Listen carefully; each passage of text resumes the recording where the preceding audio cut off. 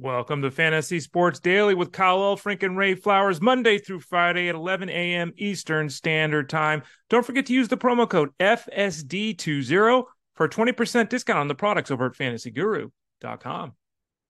We welcome you back into Fantasy Sports Daily right here at fantasyguru.com. Kyle Elfrink and Ray Flowers hanging out with you on a Monday, a short holiday week, which makes everybody a little happier, a little more vibrant, a little more energy on this Monday, knowing that really for most of us, you've got 3 days to give. And then after that, you give all your energy to food. That's kind of the plan for this week. We have a lot of things to get to as usual on a Monday, recapping the busy Sunday that was in the NFL. But I do have to give a public pronouncement, a public pat on the back, a shout out to my friend here, Ray Flowers.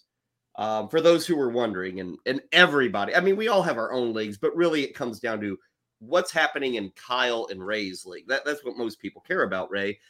Yesterday, you and I went head-to-head in the SiriusXM Experts League.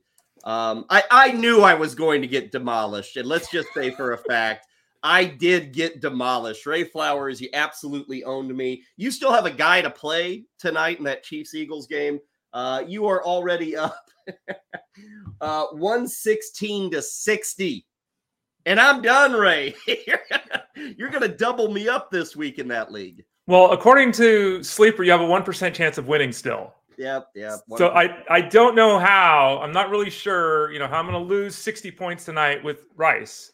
But maybe there's a giant where to have 0 catches and like 15 fumbles. Right. Okay. I might have a chance to pull off the win. And maybe there was like a 2 or 3 touchdown correction on your side. Yeah, that league is really funny because I started out really badly there, and then things started moving around. And I think I'll probably go to like 6-5. What are you going to be? You're going to be 5-6. 5-6. And Ray, my start was the opposite. And my team is not very good, honestly. It isn't. I lost Kirk Cousins this week. I could say, well, look at everybody I had on bye. I think I had like 6 dudes on bye, but they're not really that good. The 6 guys I had on bye. Ray, I ended up having to roll Jeff Wilson in my starting lineup, and he didn't even.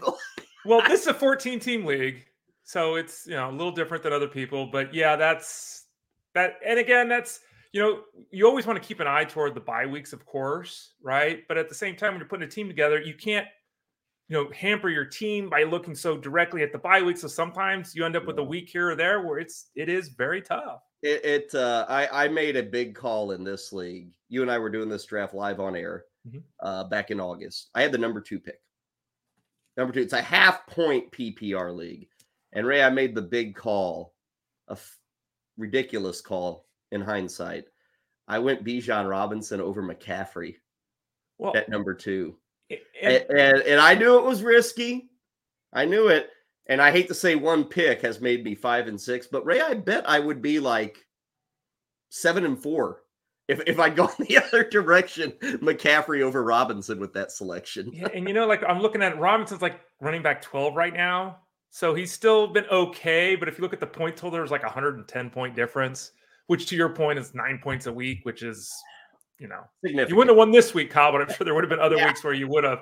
I mean, and oftentimes I find myself like I made the decision in the Elite Sports League with the listeners, the followers.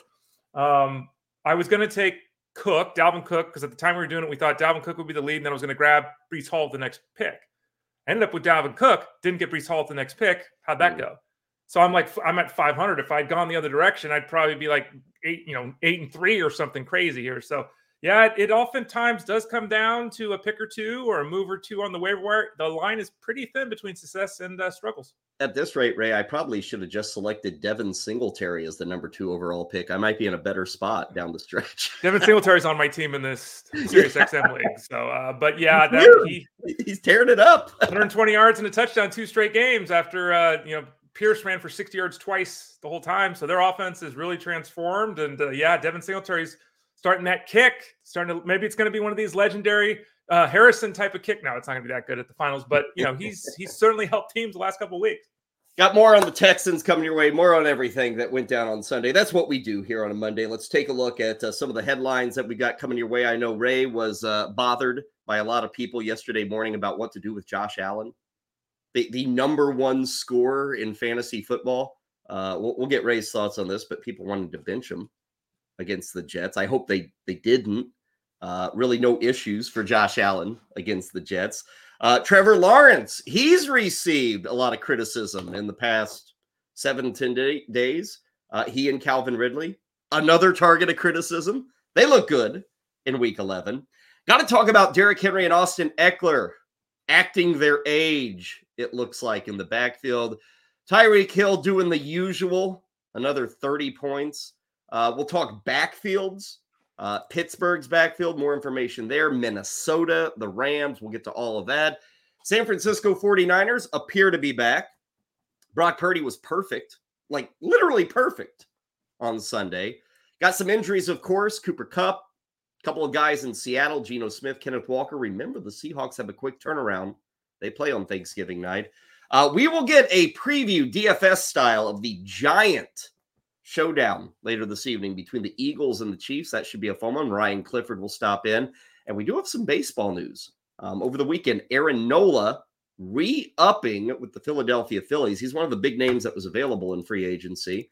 And also, we added another name to the free agent pool, the Milwaukee Brewers, cutting loose Brandon Woodruff.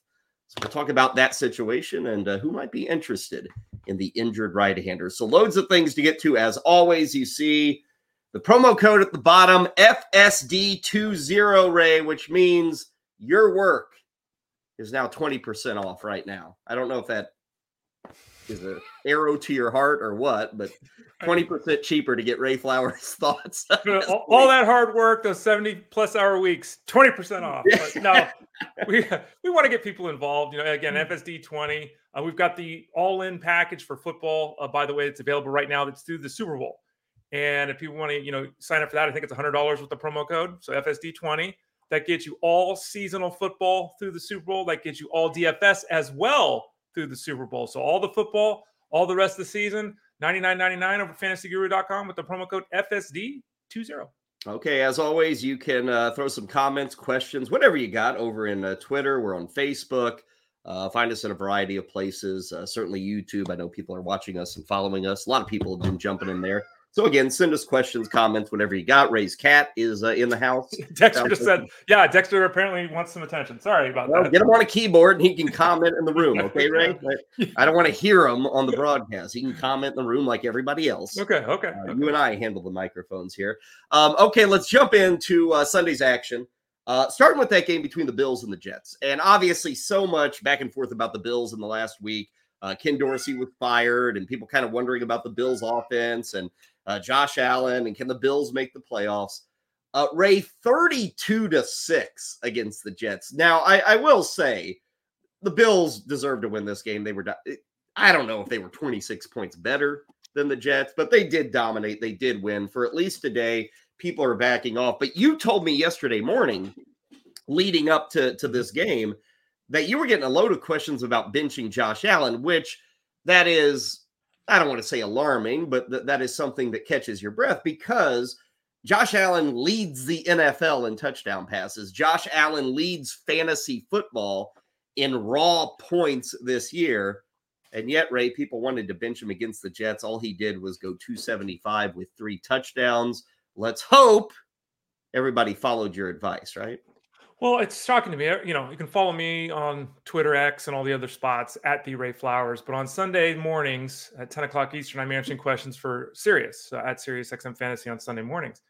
And I'm not making this up. I started counting because I was shocked. And I eventually tweeted out, what the hell is going on? I had one question about someone that wanted to bench Jalen Hurts. I had 4 questions about people that wanted to bench Patrick Mahomes. And I ended up with 10 questions about people wanting to bench Josh Allen. So 15 bench questions amongst arguably the 3 best players in fantasy football, the 3 best quarterbacks in fantasy football, the 3 guys that were drafted. What the hell is going on? And Jeff Mans talked about this on his Elite Sports Show on Sirius XM Fantasy Sports Radio, which is 3 to 5 p.m. Monday through Friday Eastern Time. There are people that apparently play fantasy after watching ESPN. Or listening to their local radio station talk about the struggles of Josh Allen. It don't matter if Josh Allen is struggling. It doesn't matter if he's turning the football over. Like you said, in fantasy, he's the number 1 player going. So you don't even have to break matchups down. You don't even have to be smart. You just play Josh Allen. Go. Yes. Yes. Yeah. That's it. So I was legitimately stunned, and people started arguing with each other. It was amazing. People were arguing with each other yesterday morning about the pros and cons, like let's play Sam Howell instead of him and all this stuff. And it's like, it may or may not have worked out yesterday, right? No matter what decision you made. But if you made the decision to bench Josh Allen, you're 100% wrong. Yeah. It's going to be 100% wrong every week you do it. When he's on the football field, Kyle, he's got to be in your starting lineup. And people need to understand, you can be wrong about things and absolutely win. I mean, a lot of NFL teams make mistakes. They still win the game. That's life. That's human nature. But the decision is what we're talking about, not the result, the decision. And Ray, I get it. The Jets are a really good defense. Like, I wouldn't have expected the Bills to post 32 against the Jets. It's not like I had some, shining light from the heavens above that said, Kyle, the Bills will score 30 against the Jets. Make sure. I didn't. But you play your studs. This is like the easiest thing, the easiest lesson in fantasy football. Play your studs. But every year, people don't get it. And Ray, there might be, well, look at Stephon Diggs. Mm-hmm. Stephon Diggs didn't do anything yesterday. Who cares? The decision is play him. Mm-hmm. And the Bills have the Jets. Oh no, they're done with the Jets. But I don't care who the defense is. Play. There are studs. Who cares? Play. Like Jamar Chase, Ray. People, the concerns with Jake Browning and losing. It doesn't matter. You have to play him. Now, if we get 4 weeks of Jamar Chase turning in 2 catches a week for 20 yards, okay, maybe we readjust. But studs play, Ray. And whether you're Josh Allen or Stephon Diggs, I can't say the Jets really have any. Okay, here's a good Ray Garrett Wilson. To me, he's not at the level of Diggs. He could be if we ever got him a quarterback and he had like a year of 17 games with a good quarterback. But right now, I have no problem if somebody comes to me with a Garrett Wilson question. Now, again, if you're in a 3 wide receiver league, you're playing him. Is he a wide receiver one? He can't be in this offense. Is his talent there? Yeah, his talent's there. Is he a wide receiver 2? Honestly, people may have better options for their second wide receiver, depending on how their team is coming together. But I would still say, Ray, Garrett Wilson is a top 35 wide receiver every week, even working with whoever it may be, Tim Boyle or Zach Wilson. Or Trevor Siemian. I think that there's a difference, like you're saying, there's different play your studs, okay? And people get burned. And it's not, I think there's a difference too, that, when you talk about weather, when you talk about game flow, when you talk about matchups, like a guy like Garrett Wilson is different because the quarterback and his offense are dysfunctional. Josh Allen runs his offense, right? Like it's a different scenario. So you always play him. You always play Stephon Diggs. And I agree with you. I think that what happens a lot of time here is that, number one, if you drafted Josh Allen, you took him, first, second, third off the board, right? As a quarterback. Maybe you grabbed Sam Howell and you wanted to do it like a guy was arguing with me on Twitter yesterday. Maybe you grabbed CJ Stroud. Okay, maybe. If you have Josh Allen, why do you have a second quarterback on your roster? Like, what, you're wasting a spot, okay? There's certain guys, again, that always play, but I think you're right that overarchingly, people make this game much harder than it is. Like the decision whether to go with Sam Howell or Kyler Murray, okay. Whether we go Jared Goff or Russell Wilson, okay. But don't make it complicated when it's obvious. Like you said, Diggs has had 2 down weeks. It don't matter. The 2 teams I've got him on, I haven't even looked at Stephon Diggs. He's in the line every week. It doesn't matter. People have to simplify things instead of always thinking they can be the smartest person in the room. Well, and then you have Gabe Davis, who didn't even get a target. I'm not the person to ask about Gabe Davis. I've been out for 2 years, so I don't know him. The dude's just more trouble than he's worth, Ray. I will say on the Jets side, and Ray mentions Trevor Siemian, we may very well be with Trevor Siemian this weekend. Aaron Rodgers is aiming, sounds like week 16 for his return. We'll see. But, Ray, I will say that the Jets, their best offensive play is the dump off to Breece Hall. Yeah. They should literally, he should have, if I'm putting together this offensive game plan, Ray, Breece Hall should have 8 to 10 catches a week. He can't run because the team can't. There is no reason to fear, the passing game with the Jets. So teams just load up on the run. There's nothing there. Ray, the dump off to Breece Hall, that's it. That's the best play the Jets have right now. I don't care if it's Wilson or Boyle or Siemian. the dude should be walking away every Sunday with like 8 catches for this offense. Yeah, they're going to lose to Miami in week 12. They're going to struggle in week 13 against Atlanta. They're going to struggle in week 14 against Houston. They're going to lose in week 15 against Miami again. Why is Aaron Rodgers going to come back for a team that's 5-9? Like, okay. And so time is running very, very short on this group. And you're right. The offense is bad. And, I saw a write-up because, like, it's easy and obvious to say it's Zach Wilson. Okay. There's a lot of crappy quarterbacks in this league. Look at the game between the Browns and the Steelers yesterday. Those teams still win games, right? And the Jets, okay. What did the Jets go? Is it like 46 possessions without a touchdown or something? Like it's 41. 41 possessions. It's insanity. Like, it's utter insanity. So this is also on the coaching staff. You've got to find a way. And if your offense is so bad that the only move you've got is to dump it off to Hall, then give it to him 8 times a game, like you said. And they're not doing that enough. 32-6 beat down for the Bills, and big win. Buffalo has to have that win. The schedule really picks up here, so they had to get that win, kind of must-win territory, and they did take care of business.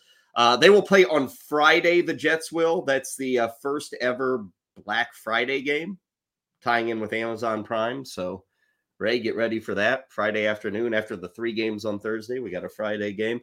It'll be the Jets against the Dolphins. Let's talk about the Dolphins, who, Ray, it was a pretty disappointing. You win by 7 against the Raiders at home. This is a Dolphins team that always plays better at home. It's a Dolphins team that is way more talented than the Raiders. And I don't think they were ever threatened in this game. But 20-13, and they just kind of just were there. Maybe it's tough to get fired up for a game against the Raiders. Tyreek Hill, though, Ray, it's kind of silly where this is going now. Like, he had 146 yards receiving on Sunday. And that's only his 5th best total for receiving yardage this year. His 5th at 146. I think he's up to 7 games over 25 points in a PPR setup. Yesterday, it was over 30. It's pretty remarkable what he is doing. And every time he scores a touchdown, I think he's going to blow a hammy. Because he runs harder after the touchdown than he does before the touchdown. And yesterday he popped up with a ham injury. He came back and we should be fine. But it's a fairly remarkable season. These last 2 years, Ray, have been a lot of fun to be a Tyreek Hill owner. They have. And he was 3rd at the wide receiver spot yesterday in snaps and routes. Like, he missed a good amount of time with that hand issue and still killed it. I think that you said it right. They weren't really threatening the Dolphins. They won the football game. That was a very unimpressive effort. And, we'll talk about Achane in a second, I'm sure. But the fact is that, Tua keeps putting up these great numbers. He's not doing anything. Like, he really is not doing anything. Somehow, just like the Niners do, you get these great guys that are terrific in space, and you scheme it out, and you get everyone doing this, everyone running sideways, and Tyreek Hill is wide open all the time. All the time. He's more wide open with the Dolphins than he ever was with the Chiefs, which is insanity, because with the Chiefs, he was killing it with Mahomes, and they just run crossing routes and motion, and the defenses can't keep up. Tua goes back, he takes a 3-step drop, throws it into space. Tyreek runs and grabs it, and there's a 40-yard touchdown. Happens all the time. It is rather remarkable that no one can figure out how to stop them. I think it's disappointing that the ground game really hasn't done much the last couple of games for the Dolphins. Jalen Waddle's basically, I don't know, who's Jalen Waddle now? Jalen Waddle's turned into, supporting piece. He catches 4 passes for 51 yards. This offense is all Tyreek Hill. If he blows that hamstring out, they're in big trouble, Kyle, because that's all they got right now. You mentioned Achane. He was back. I'm sure people stuck him into their lineup. And Ray, I would guess he wasn't ready to go. He didn't make it through a quarter.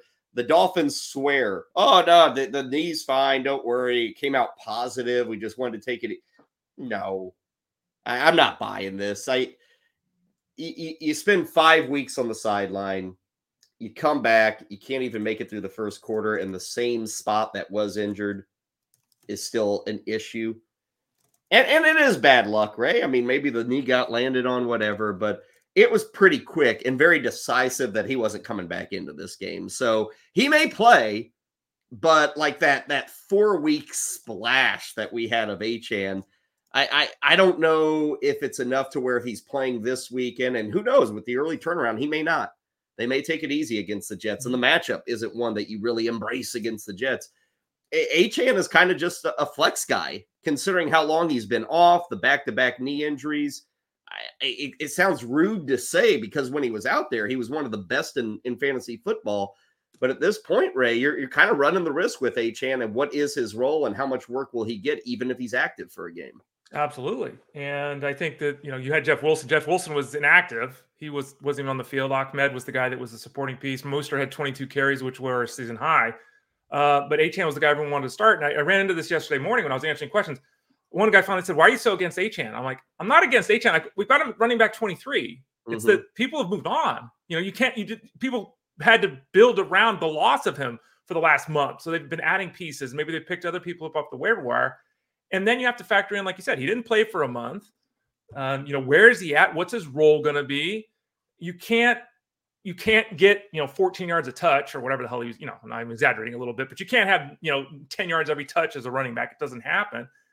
And as explosive as this offense is, you can't score 70 points all the time. So I think that Achane is, and we've seen a lot of this with Mitchell, with the Ravens, that people mistake an explosive player that makes great plays over 10 touches as being someone that's doing it over 18 touches. We'll talk about Austin Eckler later. Austin Eckler kind of is that guy who at least used to be catching passes, but he's touching the ball 19 times a week. These other guys don't do that.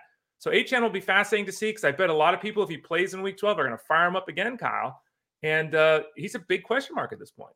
Let's go to that Chargers game. They go on the road to Green Bay, and there's actually a lot to discuss here on the Green Bay side and the Chargers side. We'll start with that Eckler news, Ray. And we've touched on this before here on FSD. He's just not involved in the receiving game. And he's losing. I kind of totaled it up last night, how many catches per game, average catches, average yards per catch for his career. On average, just in the receiving game, Austin Eckler in a PPR setup is losing like 6 points a week. And then you take away touchdowns, extra yardage, all that stuff. So it's fairly significant. But Ray, there's no, when he is involved in the receiving game, it's been okay, like on a per catch basis, but it's just not there. And it's really astounding because they don't have Palmer. They don't have Williams. They didn't have Guyton yesterday. They're throwing to Quentin Johnson, who every time he's more likely to drop the pass than to catch the ball. I mean, just a backbreaking drop in that game yesterday probably would have been a 70-yard touchdown in the fourth quarter, and he dropped it. It was terrible. But the Eckler situation, Ray, and it hasn't been like me selecting Bijan Robinson number 2 overall, but Eckler just isn't. We don't have big games here. You'll get a touchdown, maybe a carry. He looks slow. There's less action for him. And really his quarterbacks there, like nothing really has changed, but man, it's just a letdown of a season with Eckler. And it's almost like he's getting old fast with the LA Chargers. Yeah. And that's why he wanted to get paid this offseason. He's not stupid. He seems like a pretty smart guy, right? Yeah.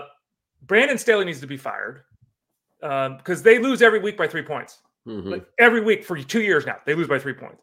Yeah. And I don't know if people saw his interview after the game, but he was really defensive, kind of yelling at a beat writer. And it's like, bro, you suck. He's calling you out for sucking. Like, right? Am I wrong? Let me say, and he was snippy, and I'm sure that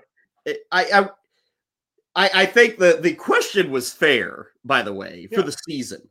It may have been a little unfair with this game.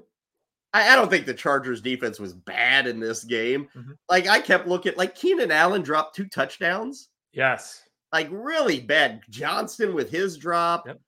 Like they were kind of bad all around. And Staley pointed that out. Like, so specific to the game, I thought he kind of had a point.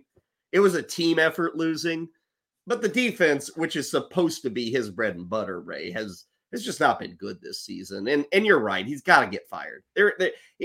He really has no business even getting to the finish line, I don't think, this season for the Chargers. Justin Herbert's going to the Hall of Fame.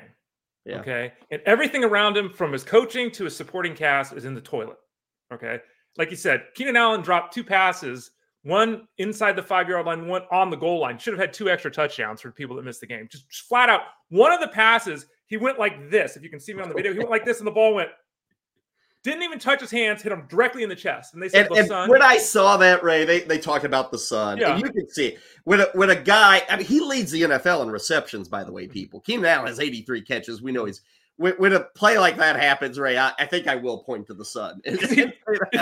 Either that or he forgot to close his hands. He can't. Yeah, but then he dropped the other one that was right in his hands too. Yeah. And you mentioned Johnston. Johnston could have won the game with a 70-yard touchdown. He dropped it about 35 air yards. Right, and no son for Johnston to blame. Yeah, and they lost Palmer, and Guyton wasn't playing. Like, they're dealing with injuries.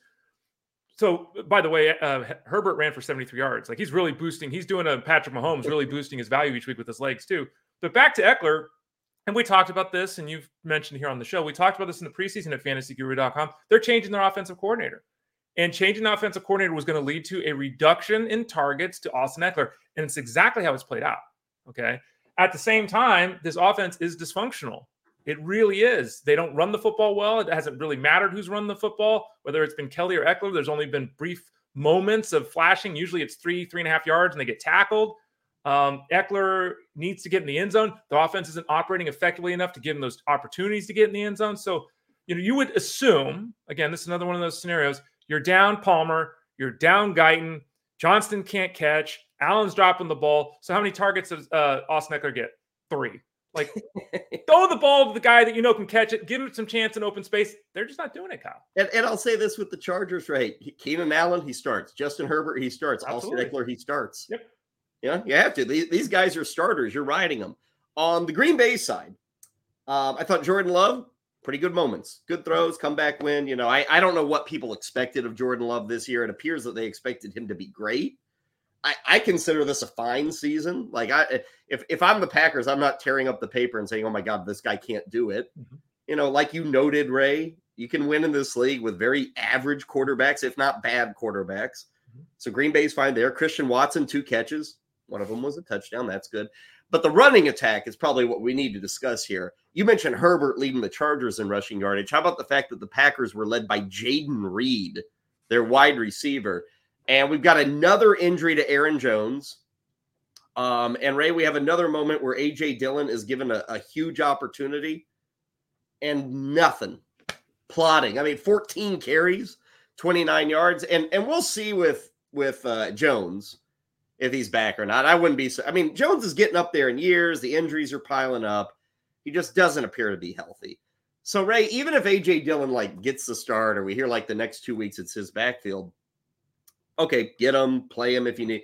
But, Ray, the expectations are nothing. This guy has continually done zilch with extra work, with extra opportunity. A.J. Dillon, he's going to be that guy at the corner of the bar in 10 years telling you, whoever he's sitting next to, what he could have been. And it's going to be like, no, dude, you didn't get screwed. You screwed yourself. You had multiple games where you could have become something and you failed. Yesterday was just another example of that with Dillon. And I don't know if that's going to, even if he gets the gig and Jones is out, it's like A.J. Dillon, I'm expecting 40 yards and maybe a touchdown every week, even if he gets 15 carries. Yeah, Wilson hurt his shoulder too, the other backup running back. So they're going to probably need Dillon to have a significant role this week pending the news with Jones.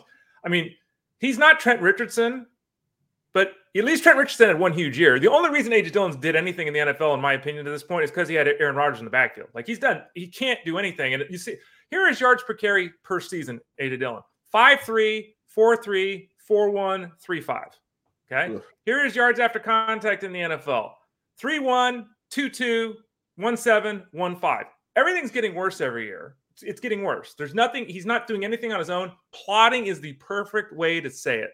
And you can talk about the scheme. You can talk about quarterback play. You can talk about all these things. But the bottom line is, like you said, Kyle, when Dillon has been given an opportunity over the years, he's done relatively nothing with it. He would be the classic example of, I'm getting 17 touches. I'm playing you because of that. I'm looking for 61 yards and a touchdown. That's all it is. It's really, really boring stuff. Couple of mediocre teams yesterday at Lambeau. Packers a bit better in their head-to-head against the Chargers. Let's stay in the NFC North, talk about the Lions v. Bears. Good to see Justin Fields back on the field. And Ray, I'm not going to say, the thumb was no issue. It's maybe 90%, but he looked like Justin Fields. The big difference, and the Bears lose this game, but the big difference, Ray, over 100 yards rushing for Justin Fields. He'd not been over, I think, 60 all season. He had 18 rushing attempts against the Lions. He had not been over 11 in a game before yesterday.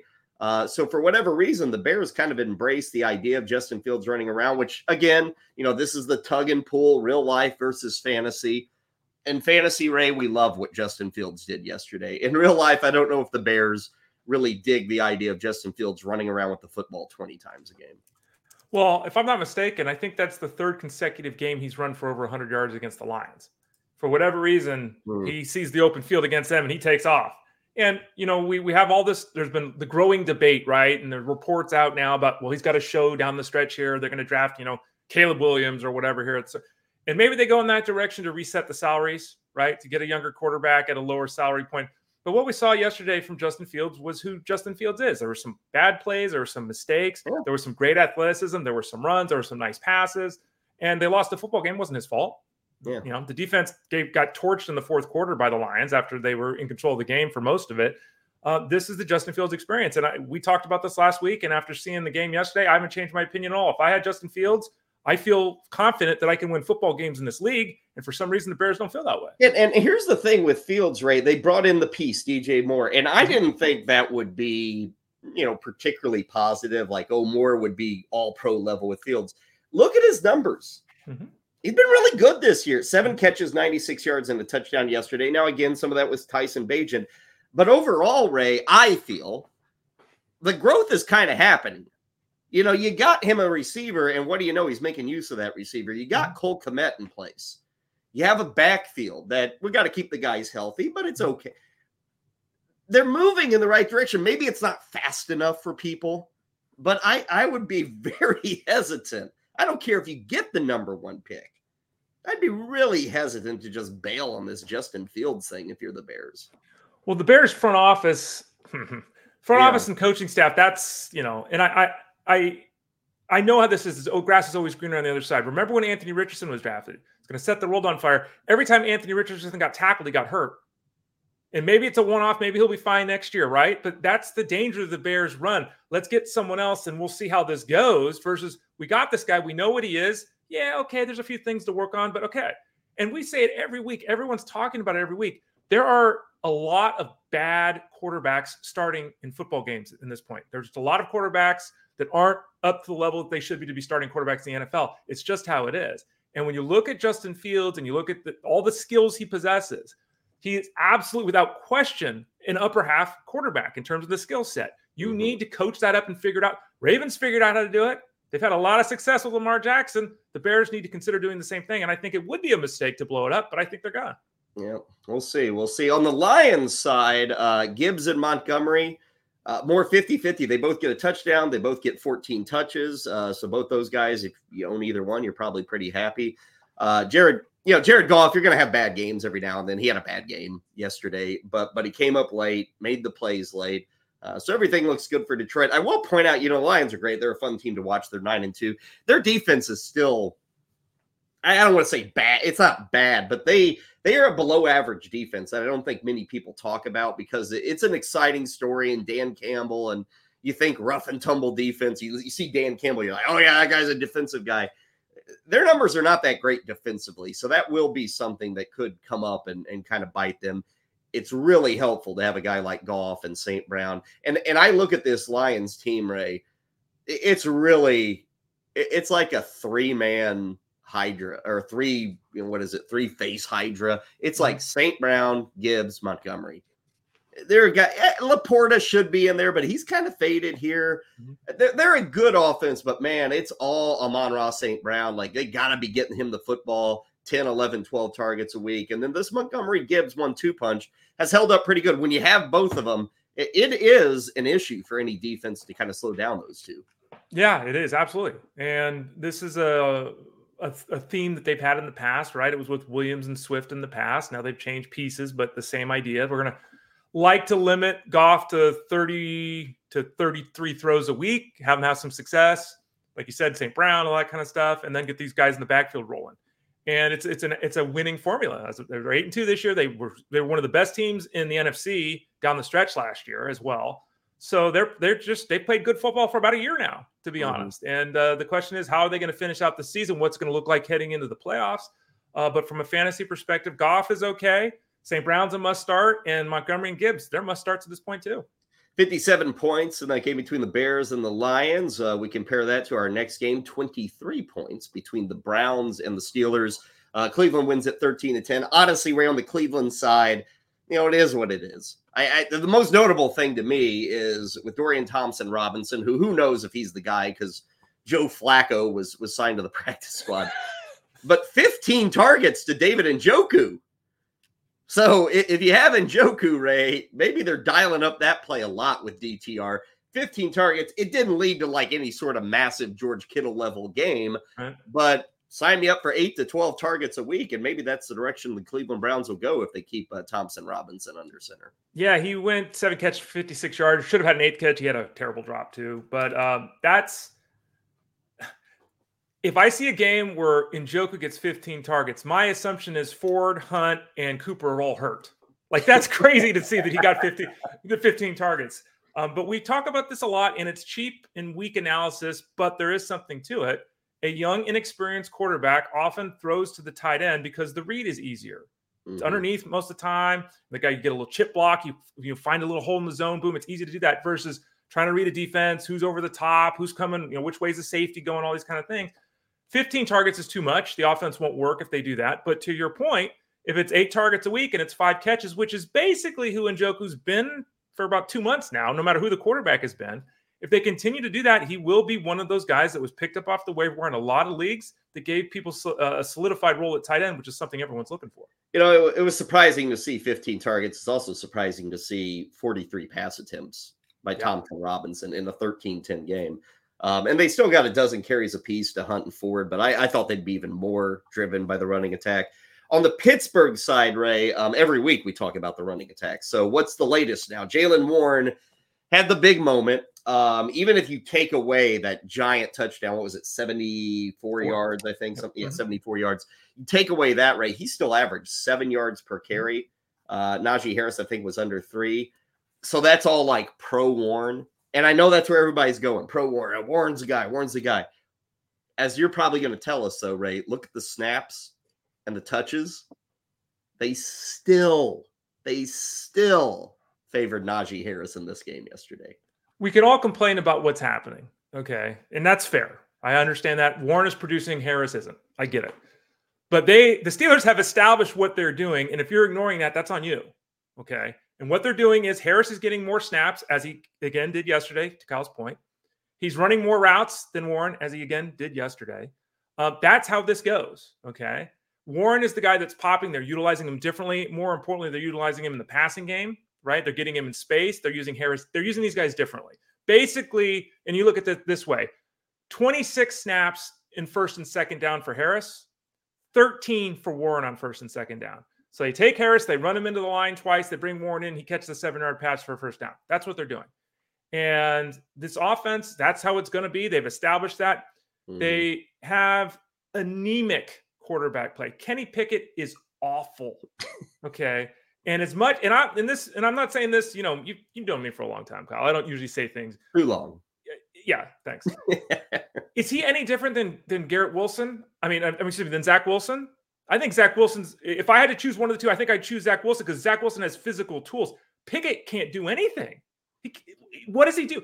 And they know it, and they're so afraid that he threw for 106 yards. He's got like one touchdown every 9 games he plays in the NFL. I'm exaggerating.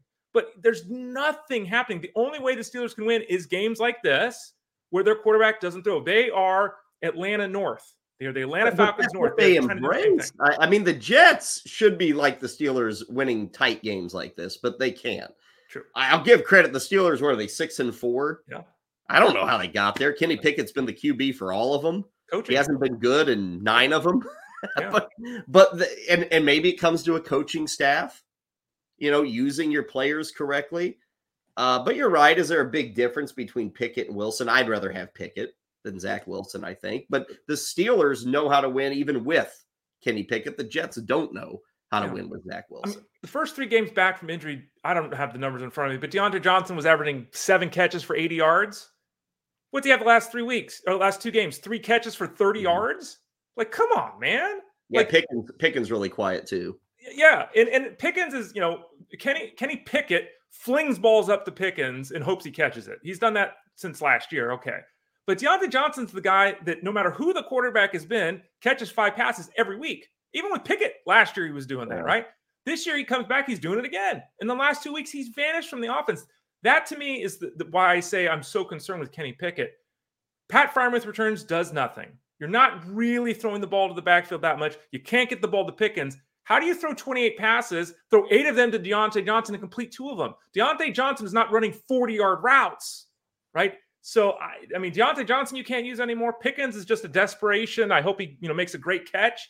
Pat Freiermuth returned and caught one ball. He wasn't even on the field half the time. Like, it's all the backfield for this team. They're going to be in games, but it's going to be boring to watch. Cleveland is maybe the worst 7-3 team in NFL history. Maybe. Ray, there's 7 games left. Yep. How many will Joe Flacco start? I mean, you said it earlier. DTR threw 43 passes, which is way too much. He threw 43 passes. They scored 13 points, and he threw for 165 yards, which is worse than Pickett. I mean, that's so bad. His final drive that eventually led to the winning field goal, that was the best part of his day. He started, they needed to gain yards in the passing game, and he started 4 of 4. He completed those 4 passes to 4 different receivers. I think it went for about 40 yards. Like, that was the highlight for me. And he deserves it. He led them to a game-winning drive in a huge, huge game. But that was it, Ray. It was like those 4 passes were the moments for DTR. They're on the road in Denver, which is tough. They're on the road in LA. That Chargers or Rams? That is the Rams. Sorry. I don't think Joe Flacco starts this week. He won't be ready, right? So, okay, that's out. Would they? What is it? Joe Flacco got a lot of rust? I mean, come on. Joe Flacco, even when you knock off the rust, he's still the same dude. Of course he is. I think they have to make the determination how they want their offense to run, right? Do they want the athleticism or the guy in the pocket? Because it's a different scheme. I don't think Walker's the answer. I don't think DTR's the answer. I don't think Flacco's the answer. So It depends how they look at the schedule. I'm going to say that if Joe Flacco is not starting in week 13 against the Rams, he's not going to make a start unless there's an injury. Yeah. So. And I'm not saying Flacco. If Flacco's the name here, but honestly, is he any better than Dorian Thompson-Robinson? I don't know. I mean, we always fall for the leadership and experience and decision making. Joe Flacco, I think, has lost a lot, and I don't know if he ever had a lot. Honestly. Come on, Kyle. He was good at one point. He was fine. He was good. He was never great. He was good. Yeah. He had an arm. Remember, that was the thing. He could throw it deep. He could. Is he able to throw it like that anymore? And do the Browns even want him for that? Like, again, they want the quick hits and the run. So, I guess it's good to have a steadier hand. Maybe it's more of, hey, we want a guy in here to teach Dorian Thompson-Robinson. Or to come in the second half if he throws 3 picks in the first half kind of thing. So that's fair, Kyle. Yeah.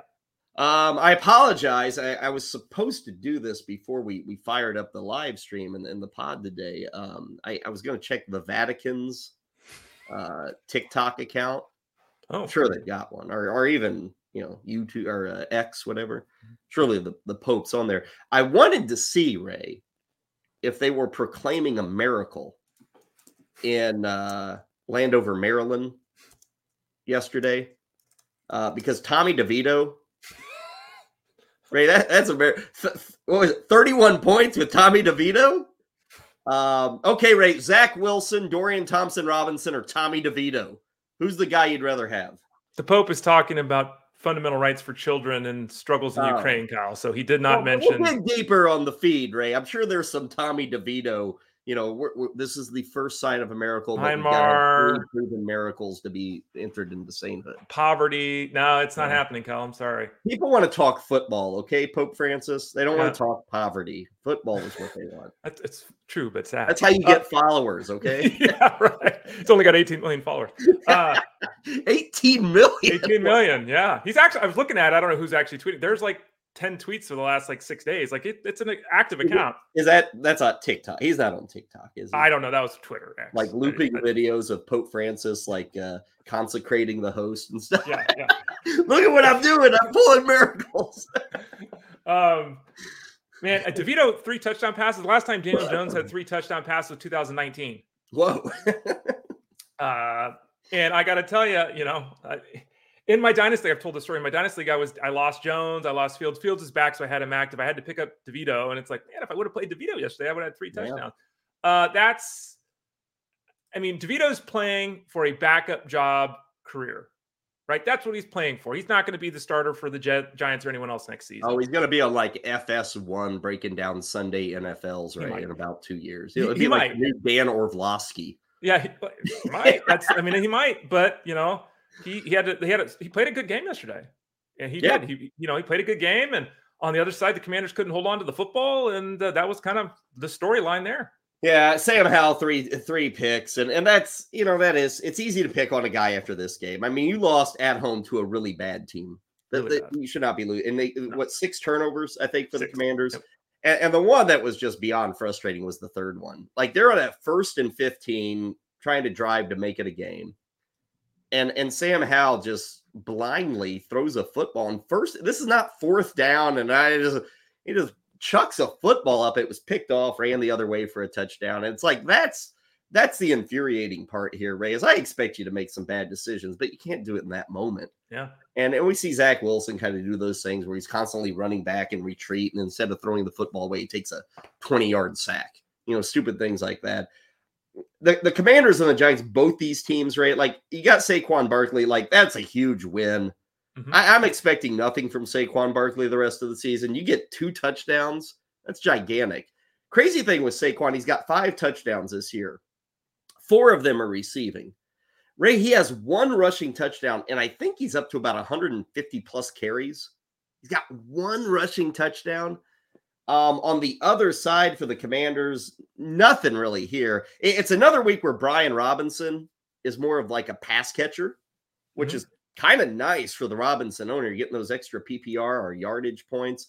I'm surprised that we are now 11 games in, Ray. 11. And Terry McLaurin has yet to get to 90 yards receiving in any of them. He hasn't been bad this year, but he's been really, really quiet in this offense all season long. In a PPR setup right now, Brian Robinson is running back 4. Wow. Yeah. Right? And he was the guy everyone drafted as the bottom end RB2, and it's like, 4. Yeah. And again, the receiving helps. Gibson was out with the toe injury and all that too. That helps. A couple of nice long plays. The running back position itself was kind of pulled back to the pack too, but he's an every week start. And I get questions about him all the time. Do I start? It's like, it's a running back 1. You got to. The McLaurin stuff, I mean, yesterday, let's just say what it was too. Yesterday was a smash matchup for Hal, and he played like butt. Okay. The offense didn't get it done. They turned it over 6 times, all that. McLaurin produces no matter what offense they're in, no matter who's the OC, no matter who's the quarterback. He goes out and catches 5 balls for 55 yards every week, right? That's just what he does. The problem is there's no ceiling. And for a team, to your point, Kyle, for a team in the Commanders, who their quarterback threw another 45 passes yesterday, he throws 40 passes every single week. And McLaurin's 5 for 55. Like, I don't get it. They lost Curtis Samuel in the fight earlier. Right. So what did that do to McLaurin? 7 targets. Like, I don't know why they don't utilize him more. I know defense is key on him. I get it. But it's also disappointing that he's not more heavily involved in an offense that throws the ball legitimately 40 times every week. And they want to do that every week. Like, that's their game plan. Let's throw it 40 times, but they don't make use of guys. It's like 40 empty calories. That's what we got from that Washington offense. They come up short 31-19. They lose both games this season to the Giants. Both. That shouldn't happen if you're the Commanders. And I think Ron Rivera is probably looking for a job or just going into broadcasting after this season. Let's go to Carolina. We just mentioned Saquon Barkley, like 150 carries, 1 touchdown. Finally happened on Sunday in Charlotte. Tony Pollard got into the end zone. Been a long wait. He had 2 touchdowns in week 1 and nothing since. You'll take the touchdown, Ray, because it's been so bad. But he is now 7 straight games without even 70 yards rushing, which I bring up 70 yards because in the first 3 games this year, he was over 70 in all of them. And he's just gone quiet. And this is another thing, 33 points for the Cowboys, Ray. And you talk about a sleepwalk effort. And I don't know. Carolina has become the new place, Ray, where you watch a game and you're just like, oh, I'm going to fall asleep. There's just no atmosphere. The team isn't good. It's like watching the Pittsburgh Pirates in September when they're at home. And you're just like, that's the Panthers, Ray. Like, there is nothing going on in that stadium. It was all Cowboy fans yesterday. And again, 33 points. And outside of Pollard's touchdown, I'm kind of struggling to remember any of the other points that the Cowboys scored in this game. Well, there was CeeDee Lamb, catching the ball in the end zone when he deep defender out, but he didn't do much. He lost his streak of 100-yard games and all that. Pollard's touchdown run was really nice. Like, it was a very good run. Yeah. Very nice run. But to your overarching point, I mean, he basically entered the year with 5 yards of carry. Right now he's at 4. Okay. We're talking about yards after contact. Think of the 3.6, which is astronomical. 2.5, 2.5, which is fantastic. 2.6, which is tremendous. This year, 1.5. He's not doing anything. He's not generating anything after contact at all. I mean, think about that. That's a full yard lost from where he'd previously been. And that doesn't sound like much until you realize he's carried the ball 150 times. That's a lot. Their offense didn't need to do much. It was just a game they won. And I kind of watched it, and it was very much like when you watch some of the Niners games are this way too. Like, sometimes they have the huge efforts, but other times it's like you look up and it's 28 to 10, and it's like no one really did anything, but they just won the football game. It was over. It's kind of a sleepwalk, to your point. That's kind of what the Cowboys did. Better times will be ahead for the offense. Not going to bother you with much from the Panthers. I mean, Bryce Young's still learning. Frank Reich took over the OC duties. Probably the biggest thing there was Adam Thielen kind of returned as a possibility. They did split the backfield, Sanders and Hubbard. So that's maybe Trent, maybe Sanders getting his sea legs back. So we'll see how that goes. Both guys, honestly, with the way the backfields are, I mean, both guys should be getting 10 carries a week. So for a lot of you, they might be starters, which is disheartening because Dak Prescott in the last 4 weeks has created more touchdowns than the Panthers offense has created all year. That's a nut. I think it's 14-13 on that scoreboard. Let's go to Jacksonville. Jaguars 34, Titans 14. Great to see Lawrence have his moment. Last week, Ray, we were like, wow, it's not happening this year. Yesterday, by far, his best game. 2 passing touchdowns, 2 rushing touchdowns. Calvin Ridley, that roller coaster of Ridley, it was up on Sunday, had a couple of touchdowns over 100 yards. He's all over the place. You just have to start him. He's a fancy Gabriel Davis. You just start him. You have to. Tennessee side, Ray, I mean, they're terrible. Will Levis, like 4 touchdowns. Like, that seems like ancient history. And really the knock here is Derrick Henry. What's going on with him? I guess they are so bad as an offense, Ray. And Henry is, if it's 3rd and 8 or 3rd and 12, he's just not on the field. And it seems like they're facing a lot of that on 3rd down. So there's just nothing here for Derrick Henry. And it's kind of, Eckler was saying, is he washed up? I hate saying Derrick Henry's washed up. But, Ray, he has had multiple games this year that we haven't seen in years. Where he's held under 20 yards or he's not even getting 10 carries. And maybe this offense has finally just become so bad that there's just not enough work to go around for Derrick Henry. He can't even prove to us if he's washed up or not. Yeah, and it's kind of devolved into a situation very much like the Steelers, where everyone's kind of now excited about the backup guy, but there's the lead guy. Henry still had more snaps yesterday and still ran more routes than Spears. Spears is not a thing. Everyone's tried to make him a thing. The only way Spears is going to be a thing is if Henry gets hurt. Okay. Even then, the question would be, what does this offense look like? And, you're in a game where you're getting smoked, right? You got a young quarterback you're trying to see. Is he the future? Let's get him reps. They throw 17 passes. Like, this offense is terrible. It's so bad. It's brutally bad. And it was easy to blame Ryan Tannehill because it's like, Ryan. It's not Ryan. Like, do we know now it's not Ryan Tannehill? It's everything else. It's, Henry, the best thing that could have happened would have been a trade. Because you didn't say it directly, but if Derrick Henry's getting 18 carries for another team, he's getting 80 yards and a touchdown a week, right? It's happening. Yeah. And it's just, like you said, in this offense, Derrick Henry now is, I can't say he's a must start anymore. We talked a lot about that at the start of the show. I think that for the majority of teams, you're still starting Henry, but I can't say he's a must start. There's just too many games like this. Tennessee is going to be kicking themselves. They didn't flip them. And I realize people are 3rd round pick, 4th round pick. I mean, that's how the NFL works, but they should have taken what they could get from Derrick Henry when they had the opportunity. Houston 21, Arizona 16. Ray, I think in that league you and I were talking about earlier, I had to make a desperation. Or no, it was another league. Rondell Moore was a desperation ad or something. And, man, I felt brilliant 5 minutes into yesterday. Like, look at me, man. Touchdown. 48-yard touchdown. That was his last catch of the day. I still call it a win, though, because I got the touchdown. Kyler Murray looked, it's more of the same. It's never good. It's never awful. It's, fantasy wise, he's fine, but then you watch him throw some passes and they're all over the place. So that's what they're working with in Arizona. I will say the offense is at least a threat with Kyler Murray. It appears to be in a better spot, even than it was with Josh Dobbs. On the Houston side, Ray, there was no Noah Brown, and I'm kind of getting to the point with Houston because, again, they're throwing a lot too, and C.J. Stroud had some picks yesterday, some bad throws, kind of like his first issues, I guess, with that. But, Ray, they're to the point where Brown, Collins, and Dell, it's almost like you have to start them every week because the potential.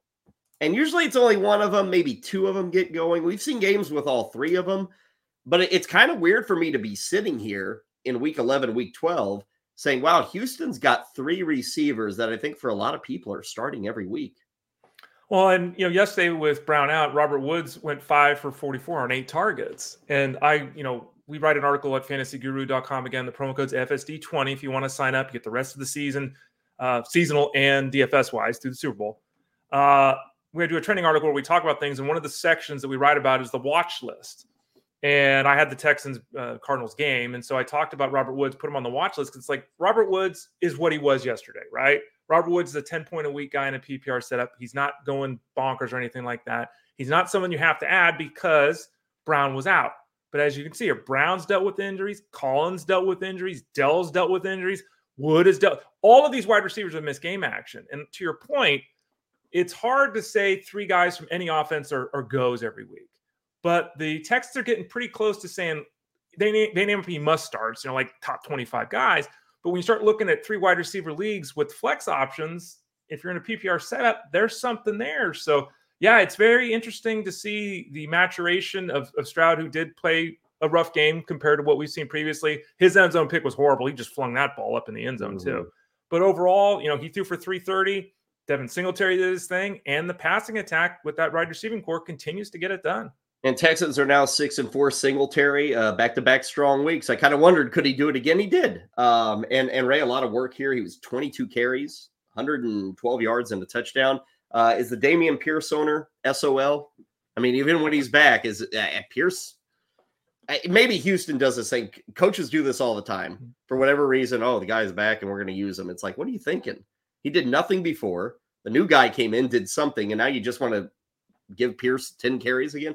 And perhaps that could happen. I wouldn't be shocked. But, man, this should be Singletary's job at this point. No ifs, ands, or buts about it, I believe. Also in that article, the trending up, I write about Singletary and the Pierce situation at fantasyguru.com. And I think that we see this all over the place. It's not going to be Singletary 23 touches and Pierce 3. It's not going to be that way. I think what it likely would be, if I had to guesstimate, let's give 18 to Singletary, let's give 11 to Pierce. Like they're going to want to do that. Like they're going to be on the field a lot. The offense is going to be working. Pierce will be part of the offense. I'd be very surprised if he's phased out. But at this point, it'd be very hard to say we got to go back, quote unquote, to Pierce. He's had 2 games of 60 rushing yards this season. We just saw Singletary run for 100 plus yards in back-to-back games, touchdown both games. He's a better pass catcher, even though he's not really filling that role in the offense. He's a better pass catcher than Pierce. So Pierce will be, I think, a nuisance when he returns. But I do think Singletary has to be looked at as the 1A in this backfield. A few more late games to get to. San Francisco 27, Tampa Bay 14. Rashad White continues to catch passes, find the end zone. So it's a guy who's not good, but he's been fine for fantasy players. San Francisco side, Ray, excellent stuff. Brock Purdy had the first perfect QB rating for a 49er quarterback since 1989. I think it's 15 QBs have had a perfect rating in a game. Now that does include like Nick Foles and stuff. So guys can do this. But Brock Purdy appears back. McCaffrey's doing his thing. Ayuk had a personal best. Kittle's going off. Everything's good now for the 49ers, except Ray. Deebo Samuel. Deebo. Been injured, been beat up, but Ray, 7 games, and I know they haven't been 7 complete games, but he's missed weeks. He's missed time. 7 games. He's still 45 touches, I think it is, this year. Man, it's and I get there are reasons, but this is like even when he's out there, there's not a whole lot there going on for Deebo Samuel in this offense. Yeah, and the Niners are going to make the playoffs, and the MVP is going to be Deebo Samuel. Watch. Like, it's just the way, because it doesn't make any sense. Turn him loose in January. Yeah, right? And you see it, you see it every week. When he gets the ball in his hands, and you've said it for years now, no one can tackle him one-on-one. Like you can't. And I don't know. I mean, they're paying him all this money. He's an integral part of their offense. He's a massive weapon. Okay. But you're fair to point out that all these other guys are Kittle's popping, Ayuk's popping, CMC's popping. Samuel's just kind of there. And it's surprising. In my opinion, I don't know how you would bench Samuel in the fantasy space. Because any individual week could be 8 touches, 120 yards, and 2 touchdowns. It's just there. But it has been a long stretch from him of not living up to expectations. Completely fair. Rams 17, Seahawks 16. Biggest news here is injuries, Ray. Kenneth Walker, Geno Smith, Cooper Kupp. What's your take on those 3 situations right now? Yeah, they play on a short week this week. They play Thursday against the Niners due to the Seahawks. So Kenneth Walker has an oblique injury. In baseball, you miss 6 weeks with this. In football, sometimes you play the next week. We'll have to wait and see. It's a short week, so even if he plays, you can't expect a full workload. So Charbonnet, obviously, if he's on the waiver wire, which he absolutely shouldn't be, is a pickup even in a difficult matchup with the Niners. Geno Smith. I mean, Drew Lock came in yesterday, threw a pick. It's because Tyler Lockett's 5'3" and 106 pounds. If he was a normal sized wide receiver, he could have defended it. He just physically was outmatched by the cornerback. Lock, skills wise, is capable of doing, I think, some things down the field that Smith isn't. Smith's more of a game manager. I would have to think he played. He re-entered yesterday, right? I have to think he plays. And then Cooper Kupp got stepped on. They worked on him. He tried to get back in the game and he couldn't. And that was really disappointing. So I assume he'll be okay. But where he got stepped on, you have to worry about Achilles. I'm not certain where Cooper Kupp is going to be. And that's disappointing because he was in a spot yesterday where he should have had success. I think Geno probably plays Thursday night. It's a very important game for the Seahawks. And the fact he came back makes you feel a bit better about that. Charbonnet, even if he gets the call, folks, again, it's the 49ers. And Ray and I were looking at the schedule because Charbonnet will be a big ad in leagues where he's available. 2 of the next 3 weeks are San Francisco games. So that's rough. They have a road trip to Dallas that is sandwiched between that. Does anybody have a rougher run than San Francisco at Dallas and then at San Francisco? That's like a brutal 3-game run. And then they come home to take on Philly. So the next 4 games, Ray, are really difficult for the Seahawks and for Charbonnet. So just understand that if you're blowing the budget to get him, schedule's not going to do him any favors. Finally, Ray, the Sunday nighter. I guess we can call it a good game. It was competitive. Will Lutz was a fantasy hero, kicking field goal after field goal. At the end, Denver gets a touchdown, kind of a jump ball to Cortland Sutton. The takeaway here for me, Ray, is Dobbs was fine. Wilson was fine. Javonte Williams, probably a letdown. Hawkinson, fine. The Viking backfield, we got to see both Madison and Chandler, and both guys did pretty well in this game against Denver. Yeah, it's a really interesting scenario that's playing out. Guys get concussions now, and they sit out. Madison didn't, which is surprising because most guys have missed. The majority of players have missed missed a game in return 2 weeks later from a concussion. They didn't make that happen. We kind of learned that late in the week. Chandler was a big pickup with the expectation, hope he'd do something. He had a good effort, and he looked the better of the 2. He was more productive of the 2. But Madison got all the short yardage work. Madison ran twice as many routes, and Madison played twice as many snaps. So it's another one of these scenarios that we're seeing play out across the land where the quote-unquote backup is the guy that flashes. He's the guy that pops, and oftentimes is the guy who's more productive. I was surprised, not in the touch distribution last night, but I was surprised to see Madison dominate again, snaps and routes run. I did not expect that. Should note Hawkinson was not the best fantasy tight end on the Vikings. That would be Josh Oliver. 4 catches, 47 yards, and a touchdown. And lo and behold, I think if you were playing the showdown matchup last night, Josh Oliver would have been a part of your perfect DFS lineup. What he run? $2,600 there. Will Lutz, I think, part of that perfect lineup too, if you stuck him in there. Joshua Dobbs, he would have been the direction to go on the captaincy. We bring all that up because as we conclude things, at least on the football portion of today's podcast, it's time to talk about another showdown. This is a biggie. Philadelphia and Kansas City, Monday Night Football. Super Bowl rematch in Kansas City. As far as we know, Miss Swift will not be there. So we'll have to see if that affects her beau, Travis Kelce. We do know this. Ryan Clifford has probably looked at those numbers with Swift in attendance versus without Swift in attendance, and he is with us today in attendance preview the Monday Nighter. This is always more fun, is it not, Ryan, when we have a game like this? Like, there's talent everywhere. We expect scoring. It's a very fun showdown slate tonight between these two, isn't it? Yeah, for sure. Excuse me. I was just taking Travis Kelce out of my player pool for tonight. Oh, yeah. Well, she's in South America on a tour. Unfortunately, I think somebody had like a heat stroke, so they canceled the show. So maybe she'll make the trip back to Kansas City tonight. Maybe I'm jumping to a conclusion that I shouldn't. I don't think she's going to be there. How about the Chiefs, though? Because on the surface, like, we think to ourselves, Ryan, well, that's a high-flying offense. They put up points. I don't know if that's necessarily true. Like, Mahomes has been a little down this year. Kelsey's been a little down this year.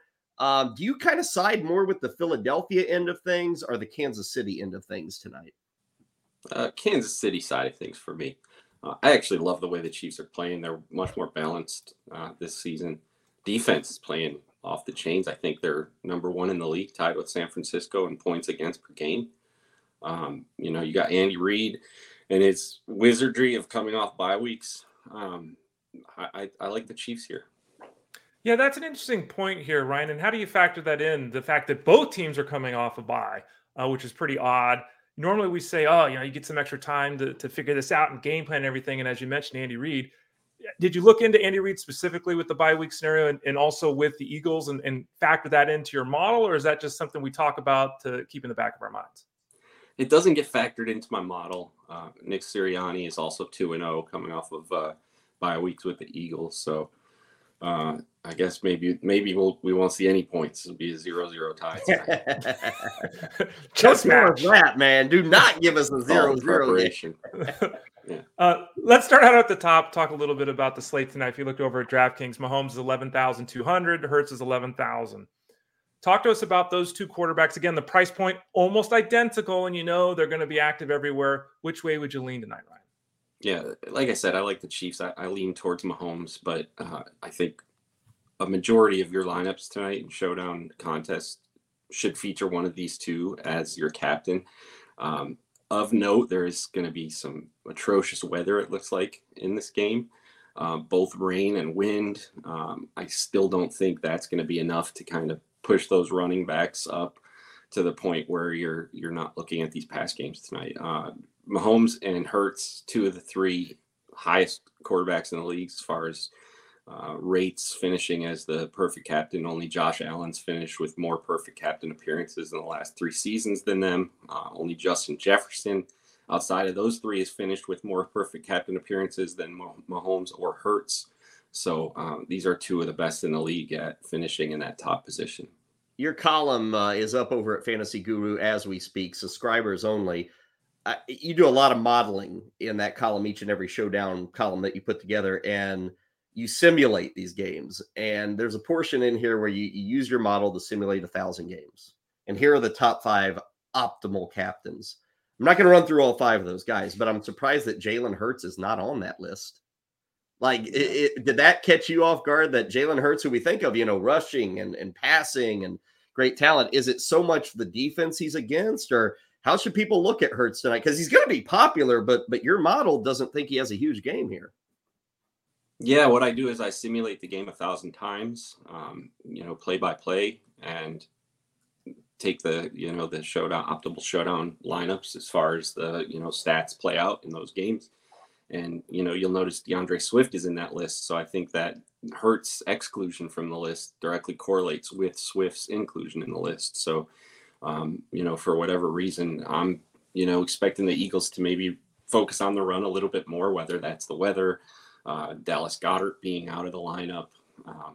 There could be any number of reasons for that. But yeah, I do like Swift a lot tonight. Still, again, don't think you should, forget about Hurts. I think he should be one of the top 2 captains in your builds. But I definitely lean Mahomes, and Eagles run game is of interest to me. Yeah, the Eagles run game's got DeAndre Swift at 8,400 over at DraftKings, and Isaiah Pacheco's at 7,200. Pacheco, he's been good. He hasn't had many huge games, and obviously you're looking for that on a showdown slate. But you've mentioned multiple times now the concern you might have with the weather. What's the interest level in playing Pacheco tonight? Again, you prefer Swift, but is Pacheco someone you would consider given the weather particularly? Yeah, I would consider him. I do like the Chiefs pass game still, and I like the pieces where Mahomes not going to have to be forced throw the ball downfield. So you look at those long plays. You got guys like Justin Watson, Marquez Valdez-Scantling. You look at those short kind of dump off passes, and you've got a guy like Jerick McKinnon involved in a lot of those, and I think he's going to be heavily involved tonight. You look at a guy like Travis Kelce, Rashee Rice has been catching balls all over the field. You look at a guy like Sky Moore getting more of the short type of passes. So I think you're going to focus on that. And as far as that plays out for the running backs, I think that leans towards Jerick McKinnon for me. On the Philly side, no Dallas Goedert in this game. We should note he was not placed on IR. So I know some of you season-long players thought he was going to be out for 4 weeks. He may not. He may only miss a game or two. We'll see. But I know a lot of people, because of that injury, Jack Stoll may be of some interest here, Ryan. Maybe even Julio Jones. And the price range on those guys, I think it's $2,600 for Jones, $32 for Stoll. Kind of talk about those two guys. Do you favor one over the other to maybe pick up some of that slack with Goddard out? I honestly think both of those guys are kind of in the punty type of range. I admittedly don't know much about these tight ends for the Eagles. I went and looked at Pro Football Focus grades for these three guys. Jack Stoll and Grant Calcaterra both grade out a lot better as blockers than they do as receivers. And then you've got Alberto in there, who we haven't seen or heard from in years, but he grades out much better as a receiver. So I'm kind of interested to see if he gets some serious playing time tonight with Goddard out as far as that pass-catching tight end role goes. I talked about on the surface, we assume points. You may be watered down our expectations with the weather concerns. Are we topping 50? I kind of look at maybe the way your column leans, and people might be disappointed in the lack of scoring perhaps tonight, huh? Yeah, I do think the weather is going to be a big factor here. I've got it going 23-20 Chiefs, so I've got a slight edge to the under. I don't think we'll get to 50 unless, the weather holds up, which I'm not a meteorologist, so I can't really tell you that. But he does get better with his meteorology as we get closer to kickoff. So we're putting this together at like 12:15. So we still have 7 hours, 6 hours, whatever it is until game time. So be in Discord. We'll have a better read on the weather. We'll know if the field is a mess. We'll start getting reporting from some of the analysts on site, how the field is playing. We'll know how the game is expected to go over 3.5 hours with the weather. So make sure that you're in Discord, because when that information becomes available, when we firm up that forecast a bit more, it can make a difference. So you can go ahead and build your lineup now, but be ready to adjust based off Ryan and the rest of the crew in Discord and what they say. Do check out the column up and available right now. A lot of great info here, various flex options, captain options, punt options, kind of seeing how this game profiles. Of course, the statistical modeling about how our optimal lineups usually built. Absolute resource if you're interested in playing this game tonight between the Eagles and the Chiefs. Ryan, a pleasure, man. Great stuff as always. We'll talk to you soon. Thanks, guys.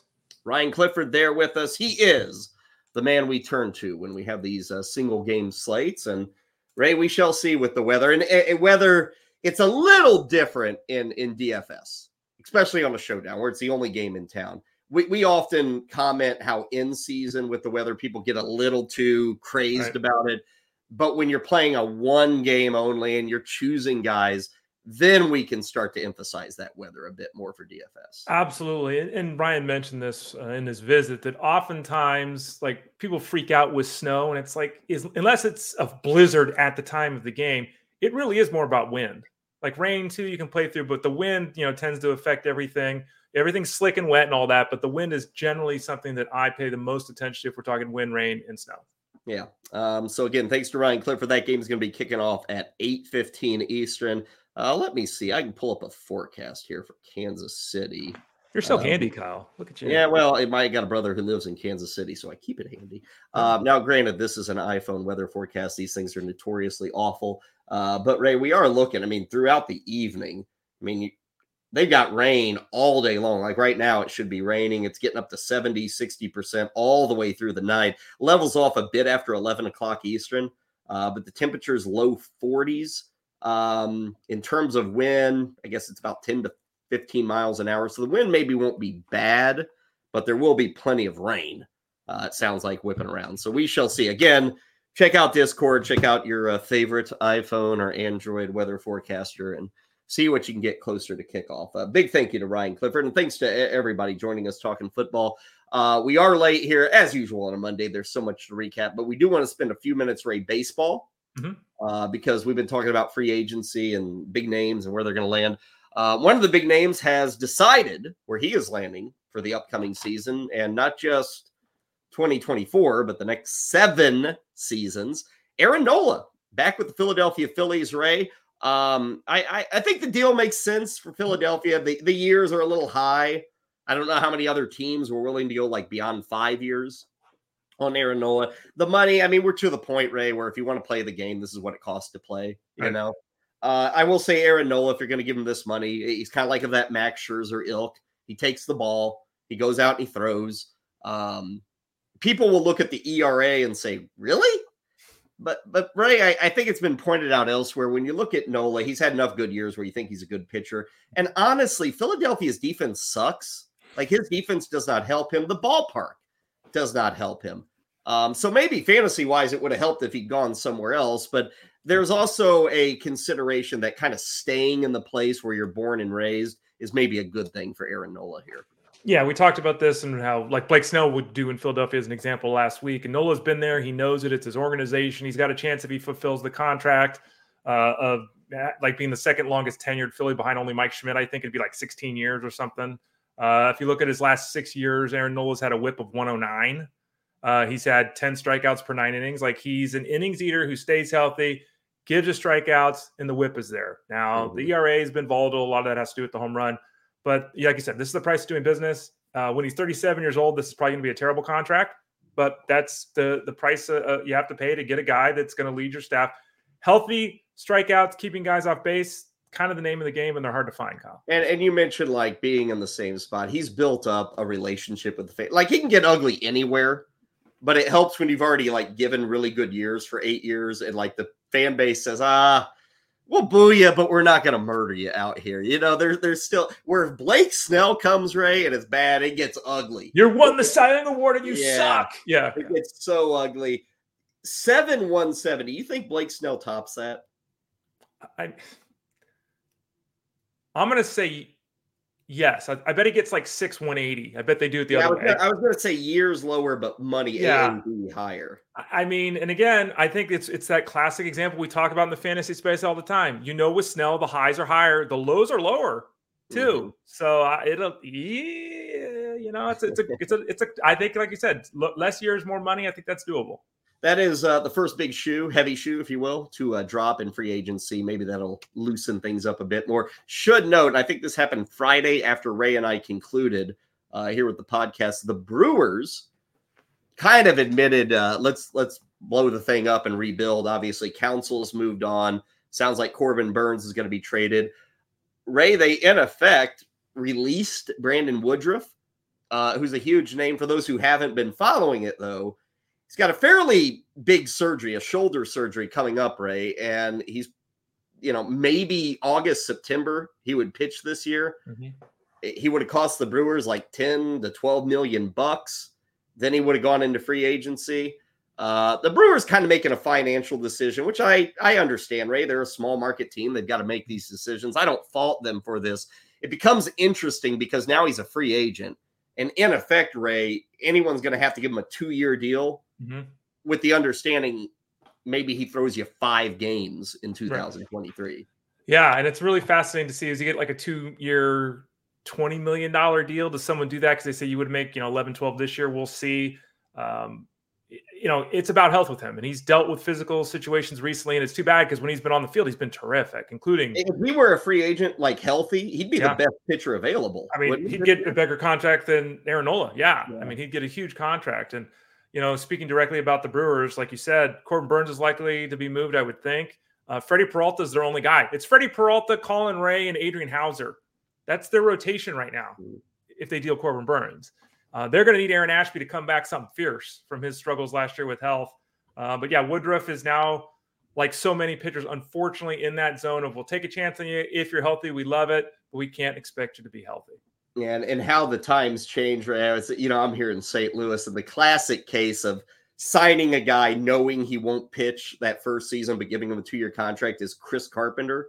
I think it was it might have been but he was coming off Tommy John. Now, Carpenter did not have the track record at that time of Woodruff. He'd kind of been when is this guy going to figure it out guy with Toronto. And Ray, they got him, and again, he didn't pitch at all in 2003, but he became a World Series winner, ace pitcher with the Cardinals. They paid him $300,000 in 2003, Ray, and $300,000 in 2004. They got him like 2 years, $600,000. Now then he got $2 million, $5 million, $8.5 million, $10 million. But like now, if you're doing Woodruff, Ray, it's not 2 years for $3 million or something. It's 2 years for probably 20, 25, and that's with the idea he's not pitching this year almost. Yeah, I agree. I think that's very likely to be where they're at. There could be extensions on that too, like team options, and they might want to make a commitment that way where they can turn down, here's $500,000 if we don't give you the next 10 million or whatever. But yeah, it's a fascinating case of. I saw Jacob Turner on Twitter, the former pitcher, talking about getting to free agency and how it's so difficult because all these guys are getting released, the last couple of days. How difficult it actually is to get to the point where you can get that big free agent contract. Mm-hmm. Like we focus on the 100 guys it happens to. Everyone else, they really struggle to get there. And Woodruff is an example of a guy finally getting there. Terrible timing with the injury, but he's done enough. So at least he's going to get paid here, even if it's not the huge contract he was hoping for. Yeah, it's like all the sports. There's that upper end and that high end crust that gets all the attention and the write-ups. But there's not much in between. You're either at the top making hundreds of millions, or you're the guy in year 3 who's doing well, but not making that money. And hopefully everybody can get to free agency, but it doesn't necessarily work that way. Anyway, Nola back with the Phillies. We'll see. Maybe some more signings coming up this week. As always, when there are signings, Ray's got the write-ups over at fantasyguru.com covering baseball. For today, NHL, NBA, DFS, we heard from Ryan Clifford on the NFL side. We are your spot to land. We are the spot to go. We are the spot to trust when it comes to DFS. Hit us up with columns, cheat sheets, all that, Discord. It is all available. And again, FSD20, 20% off everything at fantasyguru.com. Tomorrow, recap of the Eagles and the Chiefs. We'll probably talk some waiver wire bidding. And Justin Finsterman is set to join us with a little NBA. So that is where we stand for tomorrow. Ray, good stuff today. Talk to you in 23 hours or so, okay? Looking forward to it, Kyle. This has been Fantasy Sports Daily, powered by fantasyguru.com.